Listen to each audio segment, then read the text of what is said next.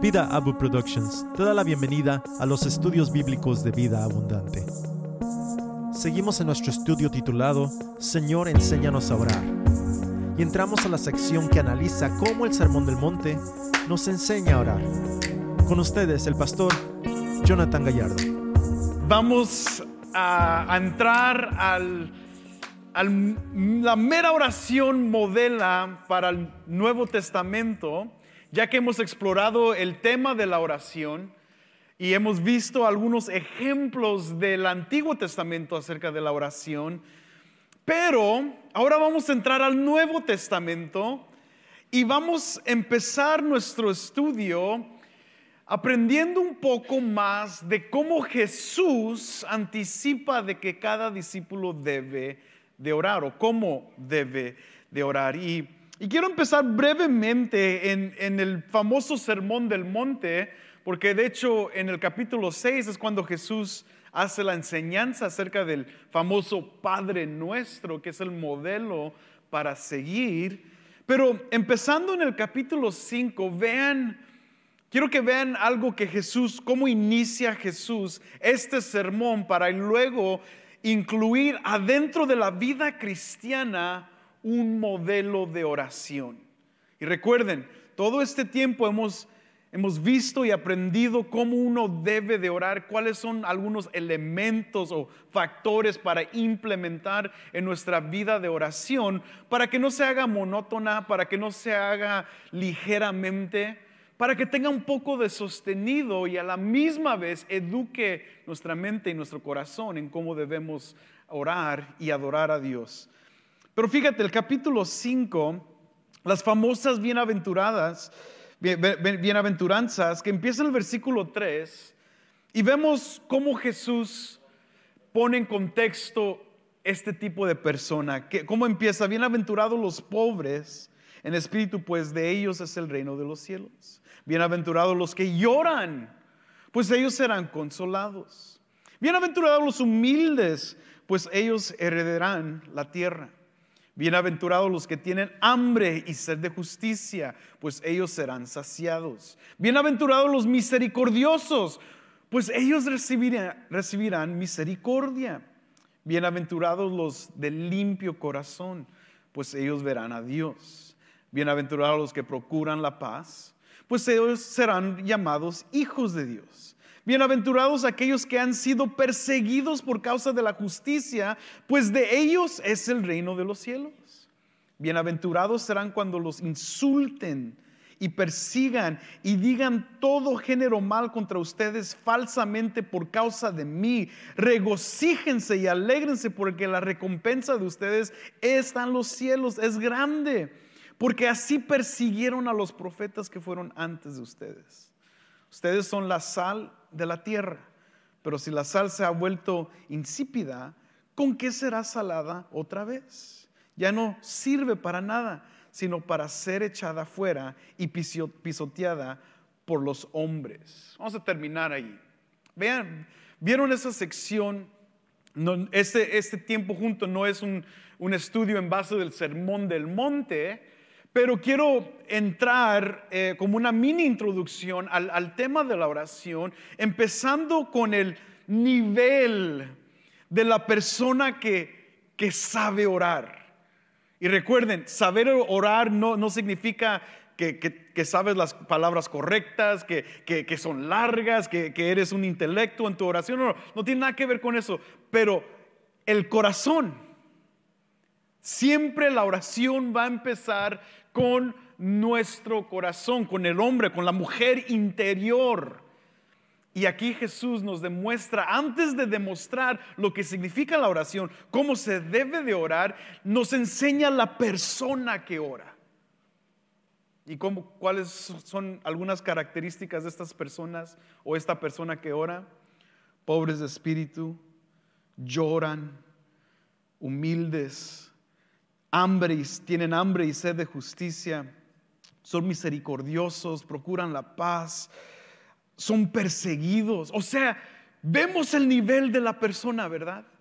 En su corazón, en su espíritu, alguien que no se ha adaptado a la comodidad de este mundo, aunque puede estar cómodo, pero no vive su vida conforme a la cultura, no vive conforme a las riquezas de este mundo. Aunque puede ser rico, su espíritu no es guiado por esas cosas. Por eso el hombre interior, la mujer interior, eso no son características simplemente externas.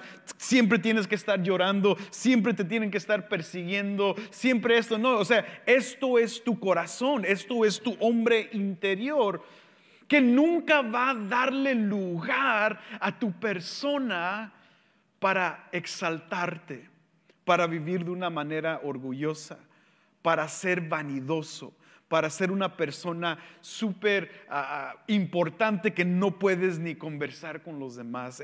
Esto es una demostración cómo Jesús inicia el Sermón del Monte, uno de los más famosos sermones de toda la Biblia, demostrándonos aquellas personas que buscan a Dios. Ahora, ve al capítulo 6. Quisiera pasar un poco más de tiempo ahí, pero y luego nos alargamos más. Y ustedes saben que si nos alargamos nos quedamos otros 2 años aquí. Pero brincando al capítulo 6, ya tenemos fíjense, nomás para demostrarle aquí algo brevemente. En el capítulo 5, versículo 43 y 44 es la primera vez que menciona a Jesús acerca de la oración. Y fíjate lo que dice: ustedes han oído que se dijo, amarás a tu prójimo y odiarás a tu enemigo. Pero yo les digo que amen a sus enemigos y que oren por los que los persiguen. Ahí está la primera vez en el Sermón del Monte que Jesús habla de la oración. ¿Y por quién debes de estar orando? Por tus enemigos, por la gente que no te quiere, por la gente que te cae requete mal, por la gente que ni puedes pasar, por ese tipo de gente que cuando los ves te arruina la comida. Te duele el estómago, te irrita la panza, ¿no? Para esos debes de estar orando. ¿Por qué? Porque tú eres un misericordioso, porque tú eres un humilde de corazón, porque tú eres un pobre de espíritu, porque no te crees la persona más importante del planeta. Eres bajo, humilde, porque Dios exalta a los humildes. Dios levanta a los que están bajo. Dios se encarga de exaltar, no la persona. Entonces, este tipo de persona que va a ser instruida y que va a saber cómo orar, es el tipo de persona que entiende lo más básico y lo elemental de poder orar por sus enemigos. Nomás una pregunta: ¿cuándo fue la última vez que oraste por esas personas que te caen requete mal? No la oración que todavía no hemos tocado ¿cómo se dice en los salmos? Se me olvidó imprecatorias, gracias hermana. Imprecatorias, no es que ay Dios quítale los dientes como dice un salmista, ¿no? No es ese tipo de oración, porque tal vez así oras por tus enemigos, no, túmbale todos los dientes y no es ese tipo de oración. Pero ¿cuándo fue la última vez que realmente oraste por tus enemigos? ¿Ok? Entonces aquí vemos ya el contexto entonces de la oración de Jesús o su enseñanza. Fíjate el capítulo 6, versículo 5. Vamos a pasar un tiempo introduciendo esto desde el versículo 5 al versículo 8 para ver lo que quiere Jesús ver en cada discípulo en su vida de oración. ¿Qué dice Jesús? Cuando ustedes oren, no sean como ¿quién? Los hipócritas, porque a ellos les gusta ponerse en pie y orar en las sinagogas y en las esquinas de las calles para ser vistos por los hombres. En verdad les digo que ya han recibido su recompensa. Pero tú, Cuando ores, entra a tu aposento y cuando hayas cerrado la puerta, ora a tu Padre que está en el secreto, y tu Padre que ve en lo secreto te recompensará. Y al orar, no usen ustedes repeticiones sin sentido como los gentiles, porque ellos se imaginan que serán oídos por su palabrería. Por tanto, no se hagan semejantes a ellos, porque su Padre sabe lo que ustedes necesitan antes que ustedes lo pidan. Ahora vamos a tomar una pausa aquí. Esto es la introducción al Padre Nuestro. El Padre Nuestro va a ser nuestro modelo. De hecho, vamos a explorar aún cómo la iglesia en los tiempos de la Reforma empezó a incluir el Padre Nuestro adentro de su liturgia para enseñar a la gente cómo orar, cuando ellos ya lo estaban repitiendo por la Iglesia Católica Romana. Estaban repitiendo el mismo Padre Nuestro. Tal vez vienes de ese trasfondo católico, te sabes el Padre Nuestro porque lo repetiste como 20 veces por día. Y si fuiste un mal niño, tal vez lo estabas repitiendo por 100 veces al día. Tu mamá te hacía o tu abuelita algo. Pero ellos ya lo conocían. Sin embargo, los reformadores en el siglo XVI incorporan el Padre Nuestro en el servicio para enseñarle lo que es verdadera oración a la gente. La oración tiene muchas etapas interesantes. La oración, de hecho, para mucha gente es mal interpretada o tienen otro punto de vista muy interesante. Por ejemplo, hay en el mundo protestante lo que se llama calvinista y arminianos. Y los arminianos y los calvinistas, si no sabes mucho de estos términos teológicos o de estas doctrinas de arminianos y calvinistas, no lo tienes que saber, pero nosotros somos un poquito más calvinistas que arminianos, pero todos somos cristianos de todos modos. Pero hay un concepto entre los arminianos y los calvinistas cuando se trata en base de la oración. Los calvinistas así bien fríos y bien como estoicos, dicen algunos, no todos, pero los que son de esto le llaman hyper calvinists, calvinistas hiper, que dicen no debemos de orar porque ya Dios sabe todo. Dios está todo, tiene todo en control, no tenemos que orar. Él es soberano, ¿para qué orar? Y luego en el otro lado de los arminianos dicen, bueno, tenemos que orar hasta más y más horas y mucho más palabras porque tenemos que mover a Dios en nuestra oración. Esos son los hiperarminianos también. O sea, hay dos extremos dentro de este campamento protestante que algunos dicen no debemos de orar tanto porque Dios es soberano, y otros dicen no, tenemos que orar bastante para mover la mano de Dios, porque si no, Dios no va a hacer nada. Si no oramos, Dios no se va a mover. Son dos extremos muy distintos. Claro, no estamos en ninguno de esos dos lados nosotros, pero esa es una buena introducción para empezar a entender qué es lo que debemos de pensar cuando vemos la oración. Por ejemplo, hay una famosa historia, me gusta esta historia de un famoso calvinista y un famoso arminiano, y tal vez tú ya los conoces. Uno de ellos del siglo XVIII es el famoso George Whitefield, calvinista, y su amigo John Wesley, el arminiano, el fundador del metodismo y de la iglesia metodista. Y ellos dos eran amigos, diferentes doctrinalmente, pero eran muy amigos, y de hecho viajaban juntos porque eran predicadores, pastores, evangelistas, evangelizaban en donde quiera que iban por Inglaterra. Y en una de esas campañas evangelísticas, los dos estaban participando, y después de un largo día de evangelización, de predicación, 3-4 predicaciones por día, llegaron a su hotel, aunque no hay hoteles en esos tiempos, pero es un boarding room, unas recámaras en unas iglesias viejas que antes tenían, donde dormían los ministros. Y les toca compartir un cuarto. Y George Whitefield junto con John Wesley, ¿no? Wow, John Wesley, George Whitefield son impresionantes, ¿no? Imagínate las conversaciones entre ellos dos. Pero la historia dice de George Whitefield y Wesley que ya después de un largo día de predicación y de evangelismo, los dos llegan a la misma recámara y los dos se postran a la cama, uno aquí y el otro allá en su cama, y los dos empiezan a orar ya para prepararse para dormir.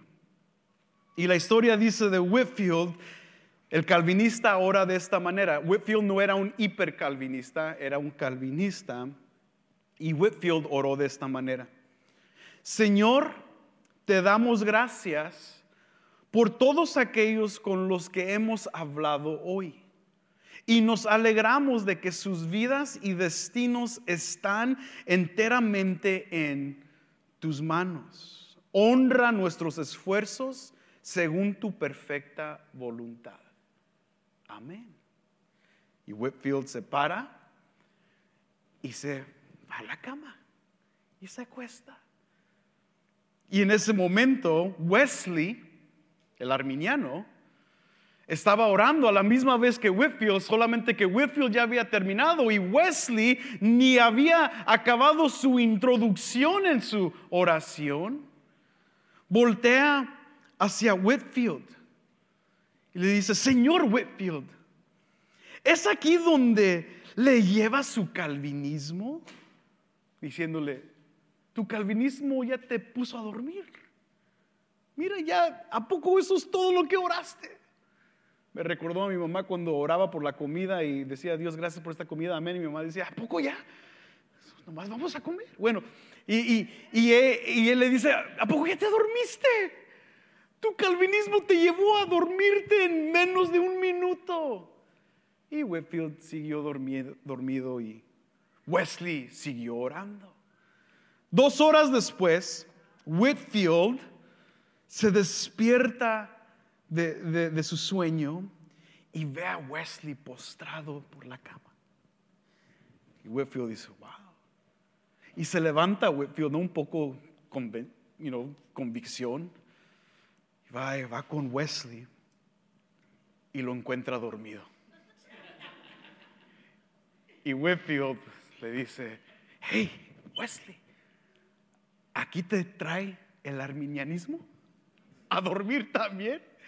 Aparentar que eres piadoso, pero te lleva a la Mimi también. O sea, entre los dos, eran amigos, por eso se podían hablar así, pero el entendimiento doctrinal y teológico acerca de la oración es muy distinta y muy importante, y es algo que entre este tipo de oración debemos de empezar a examinar. Y fíjate, el propósito de cuando Jesús le enseña a sus discípulos cómo orar, inicia confrontando la tendencia del hombre y la mujer de orar para ellos mismos y para los demás sin orarle a Dios.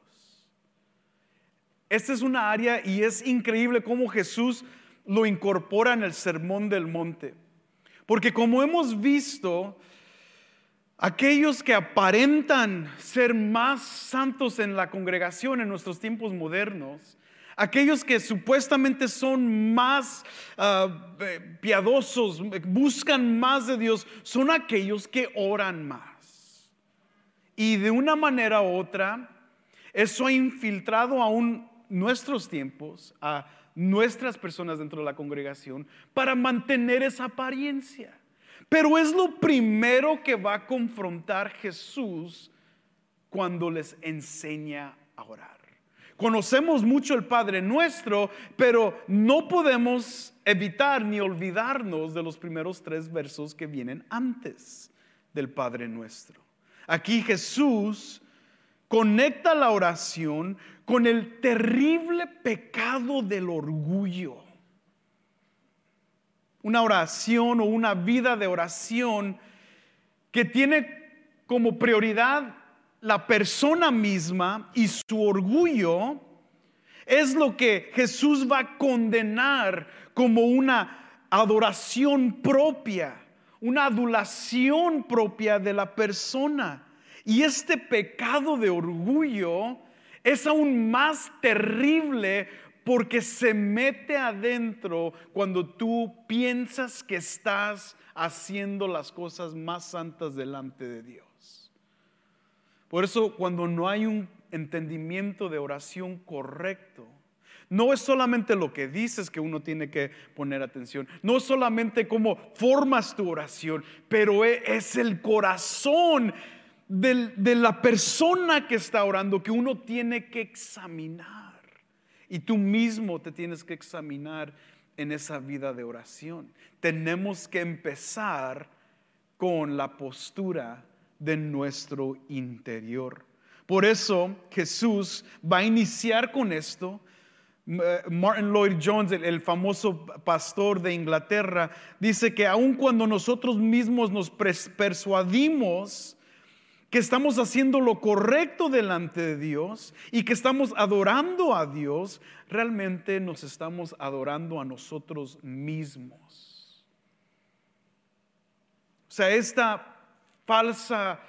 falso concepto de la oración nos ha llevado a tener una vida de oración muy pobre, aunque oramos mucho. Porque estamos más preocupados con las personas y con nosotros que realmente orar a Dios.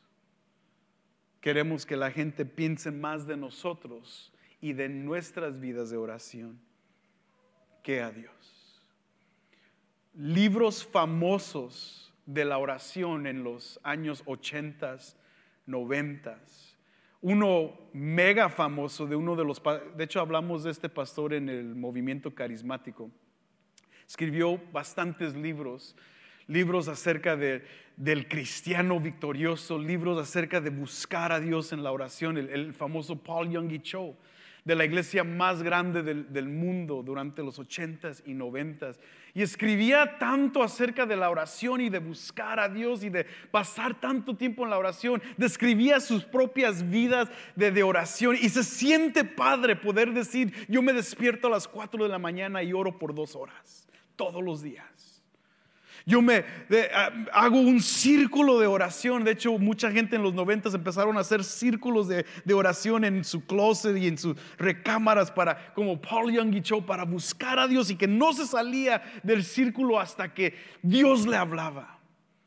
Y hablaba mucho acerca de su vida de oración, y muchos pensaron al ver Paul Yonggi Cho, wow, esto es impresionante porque mira cómo lo apoya Dios si simplemente examinamos el fruto de una iglesia de miles de personas. Wow. Estos últimos años nos hemos dado cuenta que Paul Yonggi Cho junto con su hijo estaban envueltos en negocios falsos de robar dinero a la gente por años. Y su hijo, por fin creo que ya lo cacharon y ya no está delante de la iglesia, pero esa familia por los 40, 50 años estaban haciendo cosas escondidas, pero se miraba, wow, se miraban, mira nomás la gente, mira mis libros, mira todo lo que describo de mi propia vida de oración, soy un hombre de Dios. Eso es muy peligroso. Muy peligroso, porque es esto exactamente lo que Jesús confronta antes de enseñar acerca de la oración. Por eso Jesús, cuando vemos en el versículo 5 del capítulo 6, dice, cuando oras, versículo 5, cuando ustedes oren. Brevemente, ahí Jesús está asumiendo que sus discípulos van a ¿qué? Van a orar. Un discípulo va a orar. Eso es lo primordial. ¿Eres un discípulo de Cristo? ¿Dices que sigues a Jesús? ¿Dices que has cargado tu cruz? ¿Dices que quieres seguir a Cristo? ¿Que ya no vas a voltear hacia atrás? ¿Que vas a ir hacia adelante? ¿Dices que quieres seguir a tu Rey y Salvador Jesucristo? Bueno, tu vida debe ser una vida de oración. Y luego Jesús implementa cómo no debes de orar. Primero les dice, cuando ustedes oren, no sean como los hipócritas. O sea que hay gente que ora, pero ora de una manera y como un hipócrita. Hay aquellos que oran mucho, pero su oración es básicamente, viene de una boca hipócrita. Y esto pega duro, hermano. Esto es difícil de a veces de asimilar, pero Jesús aquí empieza. Y es necesario. Es necesario porque Jesús dice, hay una manera incorrecta de orar. Hay una manera correcta para orar. Pero no podemos pensar que vamos a estar bien si solamente queremos la adoración para nosotros. Por eso cuando Jesús compara a los fariseos, utiliza un concepto muy entendible. En ese tiempo del primer siglo, los judíos y los fariseos, era muy importante orar en la sinagoga. Y cada semana ellos escogían a alguien para orar en la sinagoga. Unos fariseos dirigían las oraciones en frente de todos los líderes de Israel. Las decisiones más importantes para el pueblo de Israel se hacía por medio de la oración, y usualmente los mega fariseos dirigían esas oraciones. Me recuerda mucho de ver a los pastores que todos los pastores quieren ir a orar cuando cuando es inaugurado el nuevo presidente. Mira, el pastor acaba a orar. Y era ese tipo de prestigio de orar delante de la gente. Entonces, cada vez que ellos eran escogidos o tenían que orar delante de la gente, utilizaban un tipo de oración pública que era mucha palabrería. Era como una oración para que la gente dijera, wow, ese sí sabe orar. Wow, mira, ¿escuchaste lo que dijo? Yo ni lo entendí, pero wow, ese sí es un educado, ese sí sabe orar. Wow. Y ellos utilizaban ese momento delante de la sinagoga para demostrar sus mejores oraciones.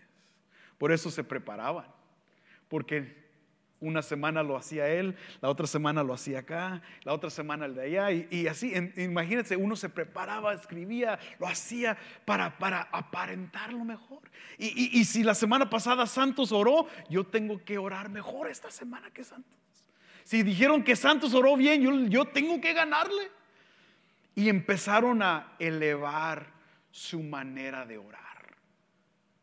¿Por qué crees que Jesús le dice, no ores como los hipócritas? Esto para ellos era lo mejor. A veces hay historias del primer siglo que miraban a hombres yendo a la sinagoga, y cuando se escuchaba la trompeta que preparaba a aquellos para los sacrificios y que sabían que era el momento de orar, gente en las calles escuchaban la trompeta sonar, y los hombres más supuestamente piadosos se paraban en las esquinas de las calles, y al escuchar la trompeta empezaban a elevar su voz y orar. ¿Y qué hacía la gente? Wow. Mira, en nuestro tiempo moderno probablemente dirían, este cuate está loco, y le dirían, cállate la boca. Pero en esos tiempos judíos, en Israel, en el mero centro de la gente de Dios, cuando miraban a esta gente en las esquinas orar, wow, mira, ni ha llegado a la sinagoga. Otros rumbos en el Shabbat, cuando iban rumbos al templo, se paraban en las esquinas y empezaban a orar para decir, no podían ni llegar al templo de tanta ansiedad que tenían para orar a Dios. Que no se esperaron de llegar al templo, se tuvieron que parar en la calle para orar. Y toda la gente miraba y decían: wow, mira nomás qué increíble piedad de esta gente. Pero Jesús, ¿recuerdan cuando leímos Juan capítulo 2? Cuando Jesús, en el versículo 23 y 24, Jesús dice: yo conozco sus corazones. I know. You don't have to tell me. I know their hearts. Yo conozco sus corazones. Jesús dice en el versículo 5: cuando ustedes oren, no sean como los hipócritas, porque a ellos les gusta ponerse en pie y orar en las sinagogas y en las esquinas de las calles para ser vistos por los hombres. Mira, volteen a Lucas, casi una misma ejemplo, historia que muchos de nosotros ya conocemos. Lo vemos en Lucas 18. Famosa historia. Lucas 18, versículo 9. Dice así: dijo también Jesús esta parábola a unos que confiaban en sí mismos como justos y despreciaban a los demás. Versículo 10. Dos hombres subieron al templo a orar. Uno era fariseo y el otro recaudador de impuestos. El fariseo, puesto en pie, oraba para sí de esta manera. La palabra aquí griega implica que se aislaba y se iba al mejor lugar del templo. Por eso aquí la traducción en español decía que ora por sí mismo, para sí mismo. Y ora de sí mismo. Y se paraban mero enfrente de la sinagoga, del templo, para que todos lo vieran. ¿Y qué decía el fariseo? Dios, te doy gracias porque no soy como los demás hombres, estafadores, injustos, adúlteros, ni aun como este recaudador de impuestos. Es increíble cómo este espíritu de falsa oración sigue metiéndose en la iglesia moderna. Porque en la iglesia moderna, fíjate, una de las cosas aquí brevemente, no quería pararme aquí, pero ni modo. Una de las cosas que esa historia, esa parábola nos cuenta, de no solamente de ir y ser visto. No, eso es parte del gran dilema a veces de muchas iglesias, de sus noches de oración o servicios de oración, tú no vas al servicio de oración. Tú eres uno de ellos. Yo sí voy. Yo voy todos los lunes, todos los jueves. Yo voy toda vez que hay oración, yo ahí estoy. Yo soy el primero. De hecho, yo soy el que estoy orando. Yo tengo el micrófono. Que todos lo vean, que todos escuchen. Y la segunda cosa que es increíble cómo ha infiltrado, y yo digo, Dios, wow, cómo Jesús sabía que la cosa más sagrada, una de las cosas más sagradas, que es conversar con Dios, estar en la presencia de Dios, cómo íbamos a convertir y pervertir esa oración en algo para nosotros. Es lo que ha hecho la humanidad siempre a través de toda la historia de la iglesia. Desde aún la intimidad con tu matrimonio, como el diablo lo ha destruido con una falsa intimidad, con pornografía y con todo lo que está sucediendo, prostitución, todo matrimonio, todo como el diablo lo mancha con pecado. Y es igual con la oración. Eso no solamente va para que se vea y para que lo vean. Pero ¿qué es lo que vemos en esta oración del fariseo? Que él también está viendo quién está ahí. Uno dice, yo voy al templo, ¿no? Y yo voy a orar, yo vengo por postro, lo que sea, y pongo a orar. Ahora, ponte a pensar en el fariseo. Entra en el templo, ¿va? Primero viene ahí para que todos lo vean. Hey, I'm here. Véanme, aquí estoy. Todo. Si estuviera un poquito más alto sería mejor, pero estoy chaparro, hermanos, perdónenme. Entro y ya que todo el mundo lo está viendo y se voltea y está viendo a ver quién está. No vino Chanito. ¿Qué no vino Chanito? No vino acá el hermano. Mira, y está dirigiendo un grupo. Y no vino la oración. ¿Quién más no vino?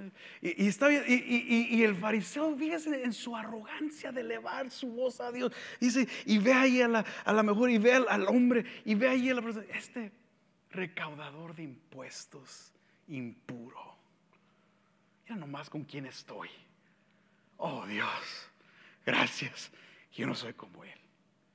O sea, está observando y viendo quién está ahí. Y desafortunadamente, hermano, eso es lo que ocurre en nuestro tiempo moderno. Porque el orgullo siempre infiltra al pecador. Eso siempre va a ser presente en nuestra carne y por eso lo tenemos que crucificar. Y por eso cuando Jesús habla de esto nos enseña a orar, porque ahí está la respuesta y la solución a nuestro orgullo.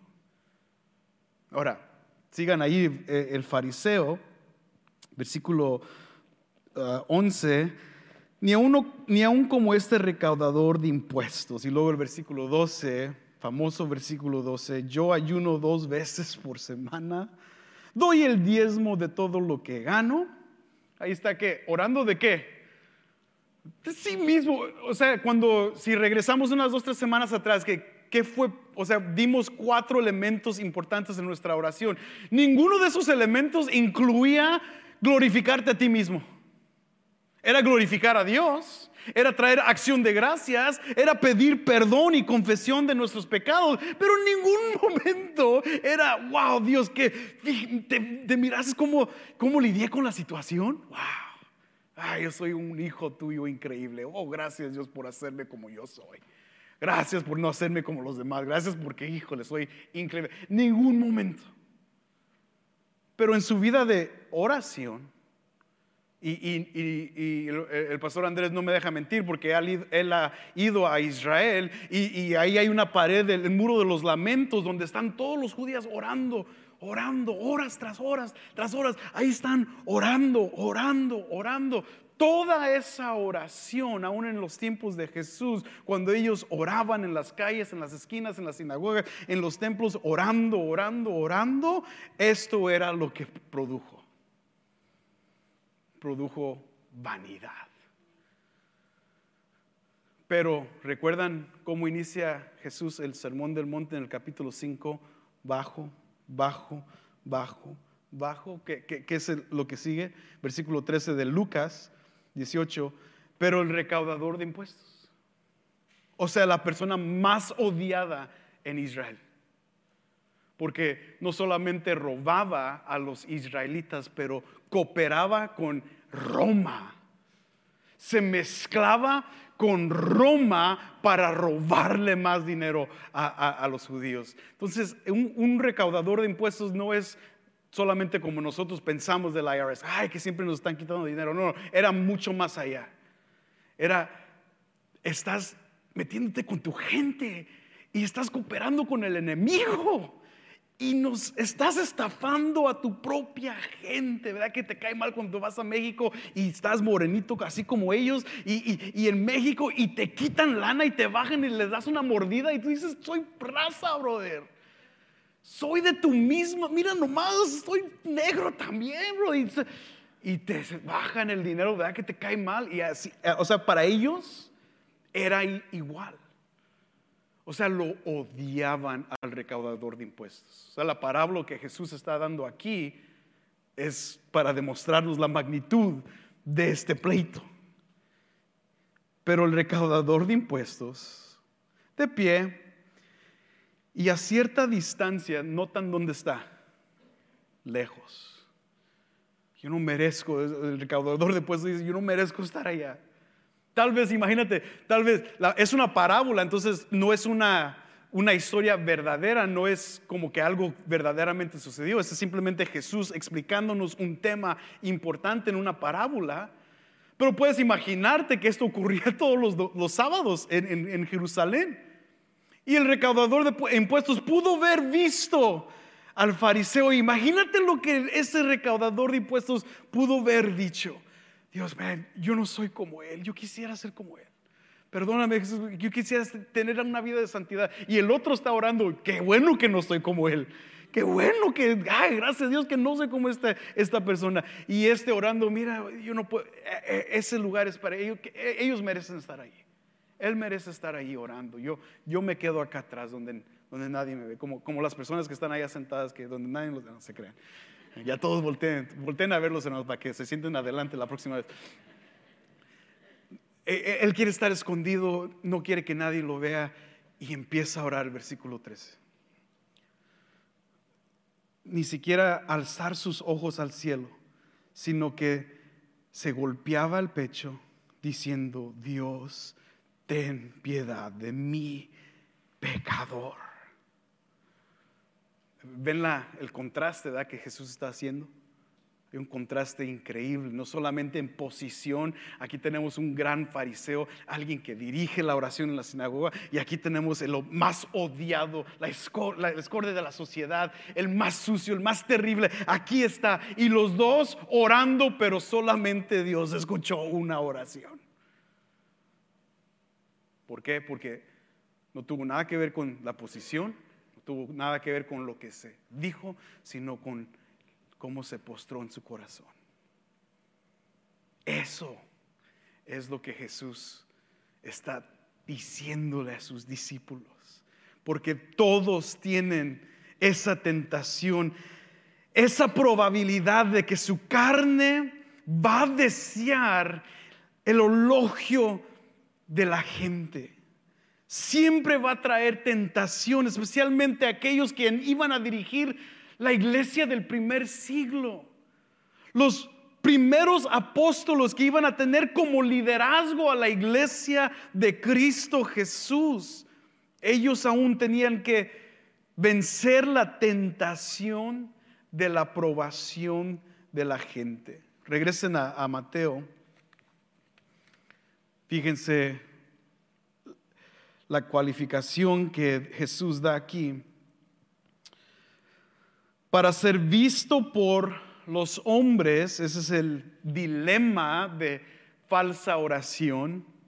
Pero en esa falsa oración hay una recompensa. ¿Y cuál es la única recompensa que recibe aquellos que buscan la aprobación de la gente? Dice Jesús, ellos ya recibieron su recompensa. ¿Qué está diciendo Jesús ahí? Dios no los va a recompensar. ¿Sabes cuál es la recompensa? El aplauso de la gente. Pero todos nosotros sabemos que un día nos aplauden y el otro día que nos gritan, nos maldicen, hablan mal de nosotros. Un día son nuestros mejores amigos y el siguiente día nos bloquearon en Facebook. What? Me borró del WhatsApp. ¿Qué? Ya no veo los memes. O sea, eso es parte de la vida. Y esa es la recompensa que recibe aquellos que solamente quieren la aprobación de la gente. Hay muchos que quieren esto, quieren ser vistos siempre dentro de la iglesia.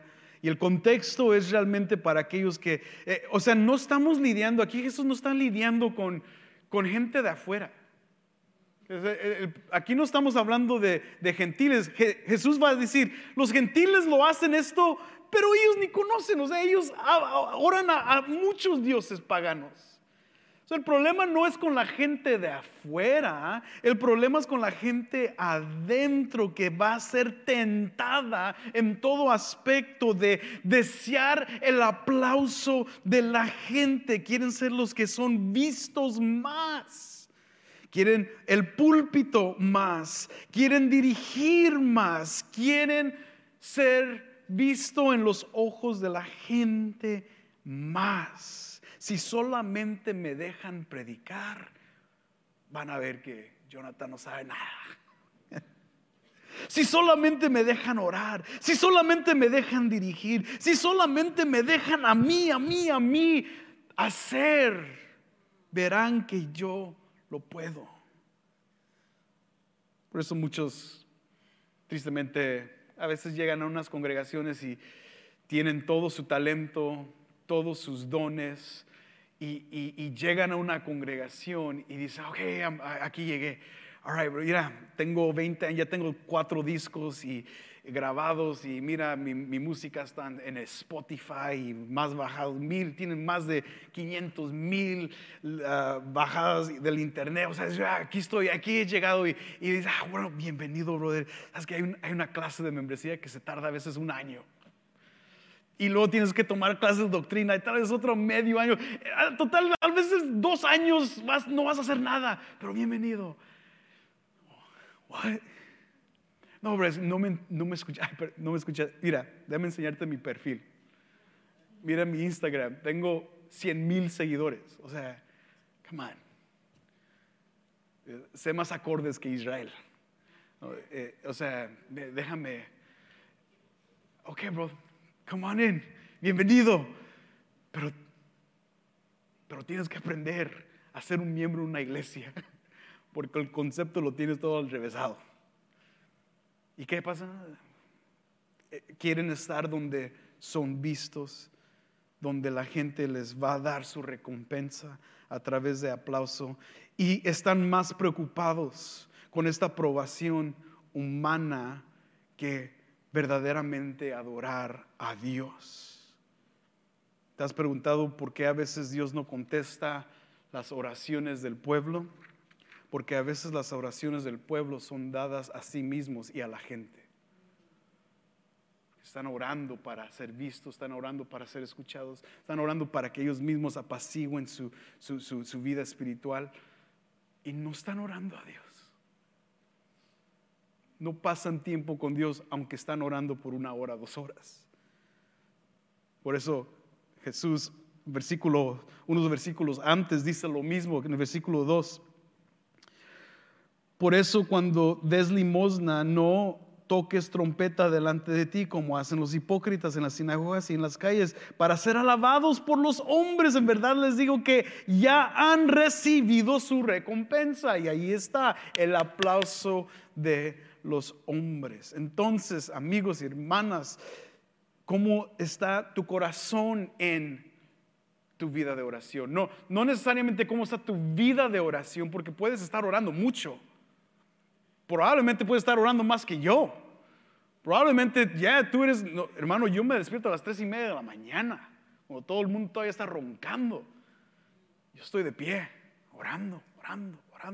Me recuerdo en mi vida farisea de antes, a veces todavía tengo un poco de fariseo y Dios lo está quitando, pero en mi vida súper farisea leí un libro de la oración y